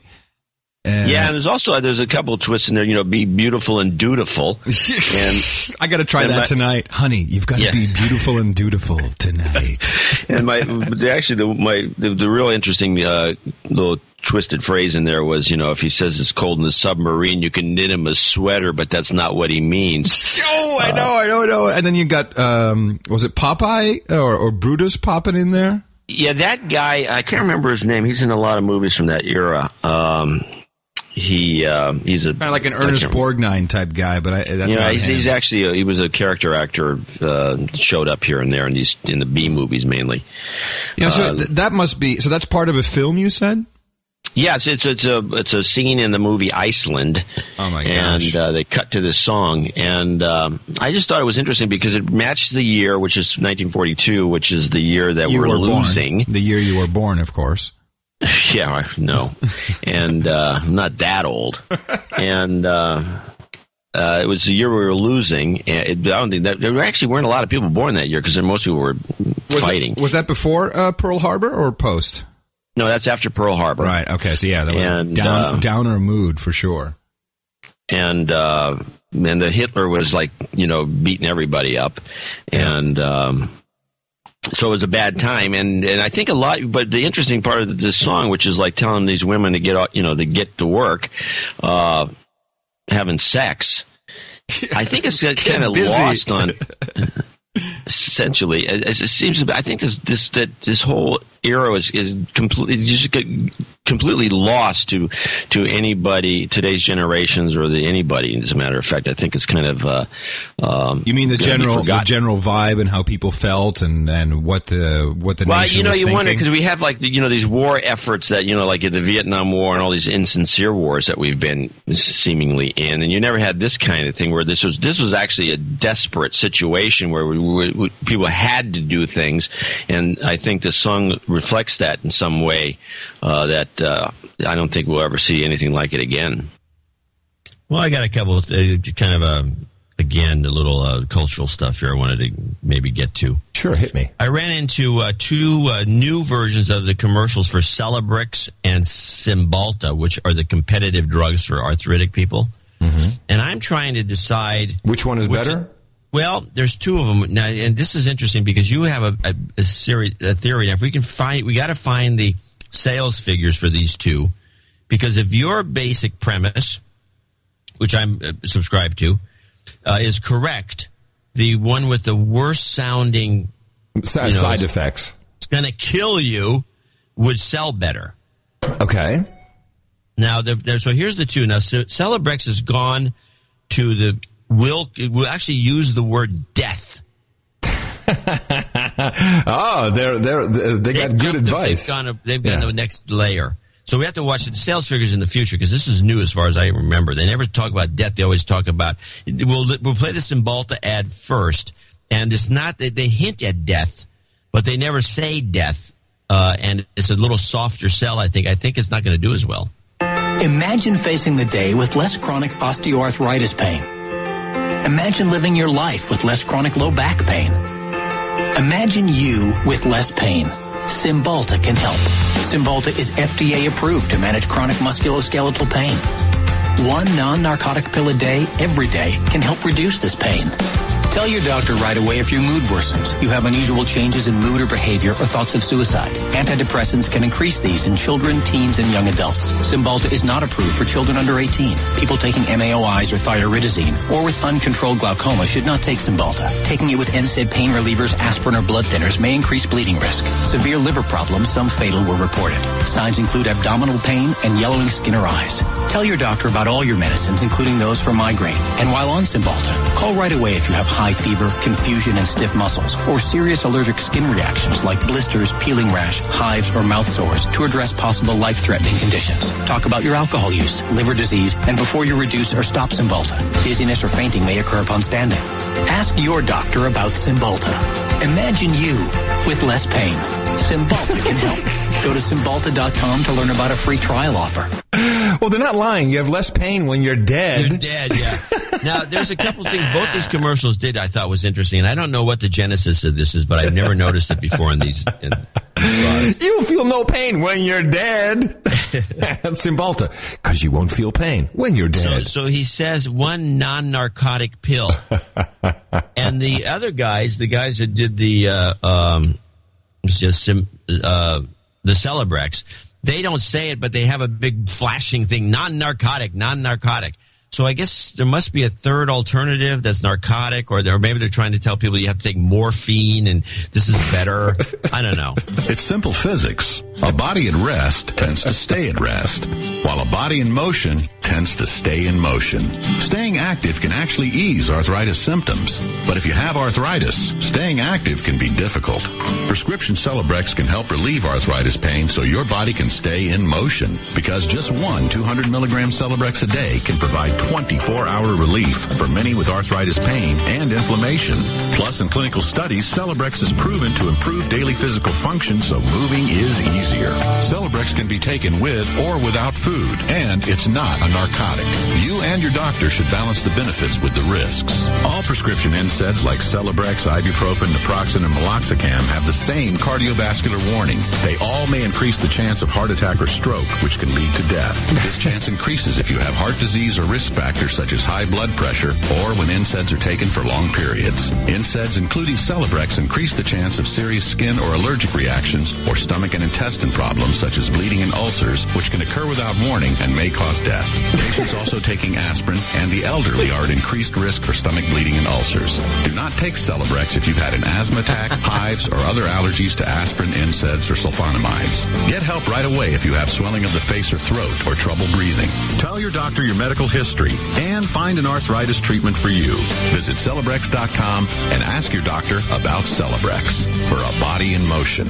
Okay, now before you say anything, I've done the research here. Now, first of all, let me say that even though they played the death card in the Celebrex, I think the Cymbalta sounded worse. Because this guy said, he said like, it could be death. I really feel that Cymbalta sounded worse than Celebrex. You disagree? Well, I thought they were pretty well balanced. They had a lot of symptoms that you could get, and a lot of there was a few extra ones like the swelling of the head. I thought that was unusual, but good cause. My head's really big and swollen, man. The other one had, if you're confused, call your doctor. If you're confused, you won't know what to do. No, but there was a lot more. Anyway, the results are here. Celebrex annual revenue $2.5 billion. Cymbalta annual revenue $3 billion. So maybe now this is a reasonably new ad. So maybe Celebrex was like, man, those guys they're kicking our ass. We got to step it up. What can we do? Just say death. Okay, so we'll check in a year and we'll see, because I think that the theory still holds true. The results should show up in the next 2 quarters. We should be able to do it in 6 months. Yeah, you can place a bet on it. Get an option call in there. And of course, it reminds me that we are so stupid. We are so, I know people are going like facepalm. Really? You're stupid? Like we didn't know that? Here's our jingle. If you wake up with the blues, trying to fill your day with news, there's one thing you must remember: no agenda in the morning. For a healthy, balanced news diet, try noagendashow.com. Way too uplifting. Oh, yeah, no good. This is completely wrong. We have to, may cause anal leakage. You may wind up divorced. Your family will hate you. You could lose your job. Death. Let's just try it again. Maybe we're not doing it right. Yeah, well, someone will come up with a good one for us. Yeah, well, we got to get Sir Jeff Smith. We have to have death in that. You may die after consumption of No Agenda. Enjoy. So the capability we have, which we're not harnessing, by the way, we are such losers as human beings. We'll come around. I'm pretty hopeful that we're all waiting for some company to do it, or some bull crap and all of this venture stuff. So we have this new thing in Austin. It's called Sidecar. Are you familiar with Sidecar? Have you ever heard of this? It's not just in Austin. It's in other places. Do you know Sidecar? It rings a bell, but I don't know. Okay, so Sidecar is essentially, it's a system, it's an app, and you as a private citizen can decide that you are going to be driving people around, like a cab around town. Oh, yeah, no, we have that here. There's a number of, there's 3 or 4 of these things around the country. Different brands of these things. So Sidecar is interesting because it really is citizens themselves who then decide to become a driver, and then you can look and see, and you see where the car's nearby, and you can tap on it, see that guy looks like a creep. I don't want him picking me up. So no, you select someone else. This, by the way, is a 40-year cycle again. This is the modern version of what we used to have in the 70s, which was hitchhiking. Right, it's hitchhiking, and. The hitchhiking was actually better. This is the problem, because here we're all, and now there's a company, and the company is, involved. Right, we have middlemen.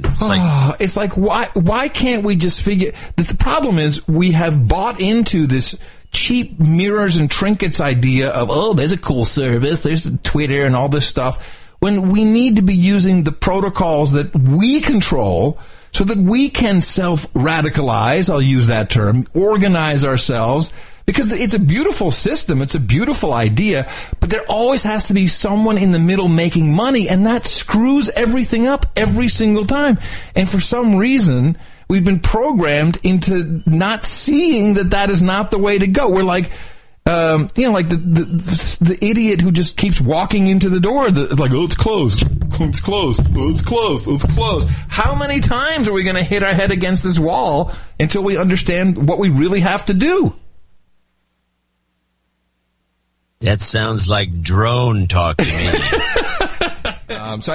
Something that came up on the news that I just needed to go back to our show on Thursday. It only took him a couple days to come up with the big lie. So the new president of France, who are, by the way, when it comes to the best podcast in the universe, the French are incredibly cheap bastards, and they don't even listen. But they don't even listen. So the president of France went to Mali, went to Timbuktu for a victory lap. Did you see this? No. Oh, yeah. 3 weeks after launching an assault against al-Qaeda-aligned militants in the north of Mali, the president of France was here on what amounted to a victory tour. He never declared mission accomplished, but he was certainly cheered and even hugged as he walked through the streets of the ancient city of Timbuktu. Until a few days ago, he wouldn't have been able to. It was controlled by militant jihadists who have now fled after French paratroopers landed on the edges of this iconic community. But President Hollande thanked his troops, the French and the Malians as well as ordinary people. But he added that in the future, the job of protecting iconic communities like this one won't be that of France, but of Malian and West African troops. They are now moving into the city in order to secure this ancient community. Okay, so a couple of things with this report. First of all, so this white dude comes down from the heavens, and I don't know, if you see the video, there's just like a whole bunch of Malians jumping up and down, and they're jumping on his neck, and like, oh, I mean, I don't know what they told him, who this guy was. They probably said, yeah, this is Brad Pitt's brother or something. They don't have no idea. No, this sounds like it was a victory lap. He went in, he saved the Malians. They're so happy. Oh, President Hollande, we love you so. Je t'aime, je t'aime, je t'aime. Please listen to the report of what went down when they took Timbuktu back from the militants. This is only from Thursday. The airport was quickly secured. French soldiers and a few Malian units moved into town without firing a single shot. Not a single shot was fired. This is where there were no militants. There was no Al-Qaeda. There was nothing there. They just walked right. They dropped out of the sky, and there was no. It was like, remember when we landed in Mogadishu? Yeah. At night, and CNN was on the shore filming him, and the Marines were like, "Oh, what?" It's the same thing. There was no Al-Qaeda. There were no terrorists. So what are these people so happy for? This is all staged, obviously. Totally bullcrap. And then, what is this? I know what they were jumping up and down for. They gave each one of them 2 francs. Yeah. And here's some mush. Here's some, yeah, exactly. Are you hungry? You want a burger? He's going to be giving everyone money. The more you jump, the more money you'll make. Jump! One of those guys, one of those setup guys on those shows they have on television with the audience. With his script, and he's clapping his script in his hand. Yeah, setup guy. Come on, I'll give him a round of applause. When the sign goes on, applause like crazy. We'll give you $1 if you do that. Exactly. And I was just like, and what is this iconic community? This, what is all this bull crap? What is that supposed to turn into a tourist trap? It's going to be, you're right. You're so right. Come visit the iconic community of Timbuktu. You've heard about the song. You've heard the band. Now come to see the iconic, legendary, historic community of Timbuktu. Yeah, they'll put a nice airport runway in there, and people go to Timbuktu and stay at the Four Seasons. You know, maybe they can stay in a teepee. No, maybe. One of the two.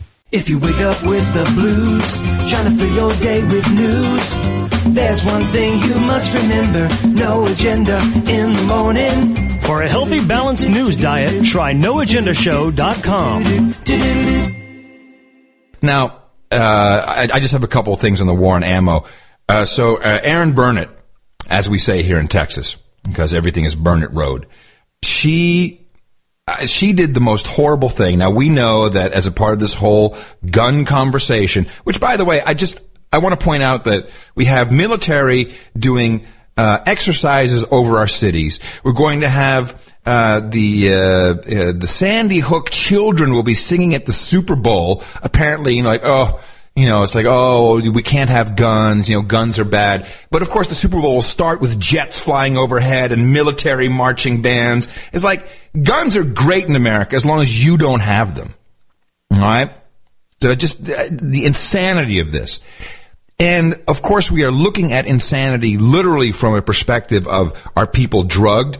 And now everyone's coming out and saying, well, there's a high correlation between these mass shootings and these guys have been on drugs, except they never actually report that. They only say it after the fact a little bit. It's never like he was on drugs. Never, ever is that in the report. But the high correlation between video games, not the media. It's not television and movies because, no, we give them a tax break. We love them because they help get our politicians elected and stay in office. So we will stay away from the media, but we will tackle video games. So Erin Burnett has a constitutional law professor on from Harvard, and she is going to state the fact that video games turn men into violent mass shooters. Fact. And he's going to debunk it, and she's going to just steamroll over him, particularly when he goes off script. You'll like it. Far he's declined. There's the saying that guns don't kill people, video games do. Do you know this saying, John? I've never heard this saying, this old saying. This old saying that comes from the Wild West. Guns don't kill people. Video games kill people. Oh, but wait, there's more. Senator Grassley implies they make kids more violent. Does it add up? William Pollack is a psychologist and author of Real Boys, Rescuing Our Sons from the Myths of Boyhood. Sir, I really appreciate your taking the time. Let me just ask you the point-blank question. It is a lot of people out there now. This is accepted as a fact that all these violent games, and by the way, they are horrifically violent. It's accepted as a fact. It's accepted as a fact. Do you hear what she's saying? Yeah, she says it's accepted as a fact when in fact it's not accepted as a fact, just the opposite. Is why we are seeing this seemingly explosion in mass shootings. True?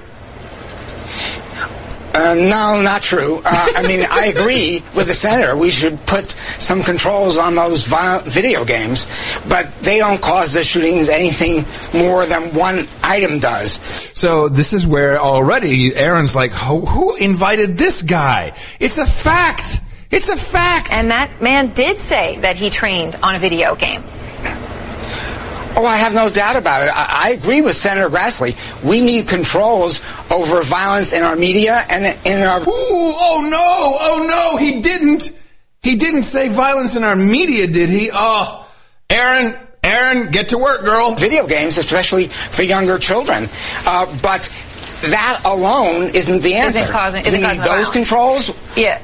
But what about, let me just ask you another question about Grand Theft Auto. I mean, so let's go right over the media thing. Let's go right back to video games. Grand Theft Auto. There's probably some viewers out there play this all the time. All right, this turns, when you kill people, you win points, right? For example, you kill a prostitute, and that's a big thing. You get to win points. I mean, I find that offensive and disgusting, but... hold on, Aaron. As a prostitute, I find that offensive. Exactly. As a prostitute, I find that very offensive. You don't kill hookers? I find that offensive. That would be like me. Does that mean that those people who play that game are more likely to kill people? No, it's heinous. It's more than... So he's saying no. Now she's going to have to discredit this guy, law professor. Disgusting. It's heinous, and it's possible that boys who watch that for a long period of time might stand back when fighting occurs and not protect someone or engage in domestic violence. But there's no proof of that either. They're going to go out, get a gun, and shoot someone. Absolutely no proof at all. All right. Well, thank you very much. We appreciate your taking the time and giving some provocative answers there. Provocative answers. Provocative answers. Still to come. New developments. Provocative answers. Yes, controversial and provocative answers. So this is what it's going to be. Fact. Guns don't kill people. Video games kill people. Fact. When you kill hookers in Grand Theft Auto, you want to kill people for points in real life. Fact. She's an idiot. You're a douchebag. Absolutely. Douchebag. She's a CFR member. She's in that drinking club. So while we're on this topic, I know. And then listen to this. This is a commercial for MSNBC moving forward or whatever their Nazistic slogan is. Listen to tell me what's missing. We must have a renewed fight for many of the things we fought for, because voting rights and women's rights and the rights of people against discrimination, whether they're African American, Latino, lesbian, and gay, must be protected until we have a nation that is really living up to the creed of one nation, indivisible with liberty and justice for all. Not all of one kind, but all. All right. What did you miss? I don't know. I couldn't. He damn near put me to sleep halfway through. What did I miss? Okay, so two things. First of all, no racism against blacks, Latinos, gays, lesbians, but nothing about white people or women, or there was so that's all that is. But no, he left out God. He's doing the Pledge of Allegiance. One nation, indivisible, and then he says, with liberty and justice for all. What happened to the God part? And he's supposedly and he's the minister. Reverend. Yeah, listen to it again. It was really crazy. Is really living up to the creed of one nation, indivisible with liberty and justice for all. Okay. I mean, I don't mind, but I thought it's interesting. He is the Reverend Al Sharpton, is he not? Yeah. I think he's an atheist. I think he's an a-hole. That's what I think. That goes without saying. The rest of it is up for debate. Meanwhile, I will be starting a new business when we move into town. I have a new business idea. Dutch Bikes in Austin. For some reason, in America in general, someone decided that bicycles could only be one of two kinds. 10-speed racing bicycles or mountain bicycles. What happened to the utility bicycle? Like, a bike... Yeah, the regular old cheap bike you used to have when you were a kid. Well, not just that, but one that has a basket. Yeah, with a basket in front. Yeah, a utility bicycle. What happened to this concept?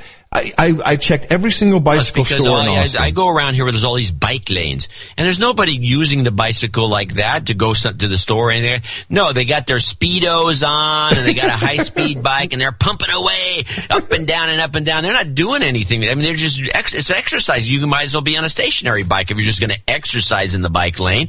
When you're in Holland, there's people are going from point A to point B. They're not exercising. But in Austin, they're not demanding a bike lane so I can exercise in the bike lane. No, and Austinites, they ride bikes a lot. I think you stumbled onto something. You stumbled onto the fraud of bicycling. Yeah, but what happened? I mean, if they would just fixies, that's what they're called. They're called fixies.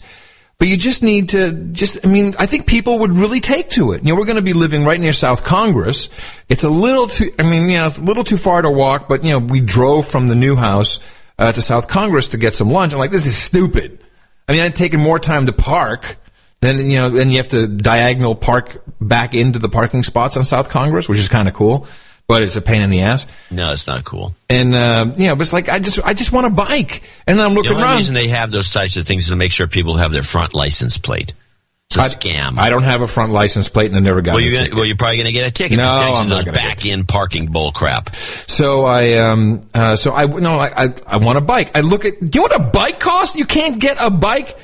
You want to buy a bike? It's like you get a mountain bike or a 10-speed bike. $900 for a freaking bike. Which will get stolen. No, maybe not. No one will steal the bike you're talking about. But in Amsterdam, I can just go to the central station and just some junk will sell me a bike for €10, and then that'll get stolen and I'll buy another one. It's a rotating system. But just a utility bicycle where you can put your briefcase in if you're going to the office. Austin is it's flat, generally flat. We have lots of room to ride your bike. People ride bikes, but they're stupid. You gotta have, you got no fenders, so if it rains and you get wet, because the fenders, the light, you have to put a light on your arm. What happened to a light on the bicycle? This is stupid. We need a reset. When I was a kid, we had bikes that had lights. I'm telling you. And we'd make noise with playing cards in the spokes. And you could put your girlfriend on the back of the bike and she can be riding with you. Yeah. It's cute. Or on the front. On the handlebars. Then when I was a kid, I had my girlfriend riding on the handlebars. There were songs about this. Hold on. There were songs about it. There's a law against it now. There were songs. I got to find the song now. I had a bike. It had fenders. You're laughing at me, but I think it had one speed. I think this is a business. I think there's a business. You pump at the one speed. In what is it called? Fixie bikes. Buy this bike. The Alessi brothers. Oh, Lori, I'd like to ride my bicycle with you on the handlebars. You laugh and run away. Come on. There's songs about this stuff. No, you can't ride on the front of your 10-speed bike on the handlebars. Put a helmet on. Yeah. And we don't need helmets in Austin. Even better. Don't need helmets. Stupid. You look like the doofus with your helmet on. Like you're going so fast. Well, that's the end of our clip show number 2.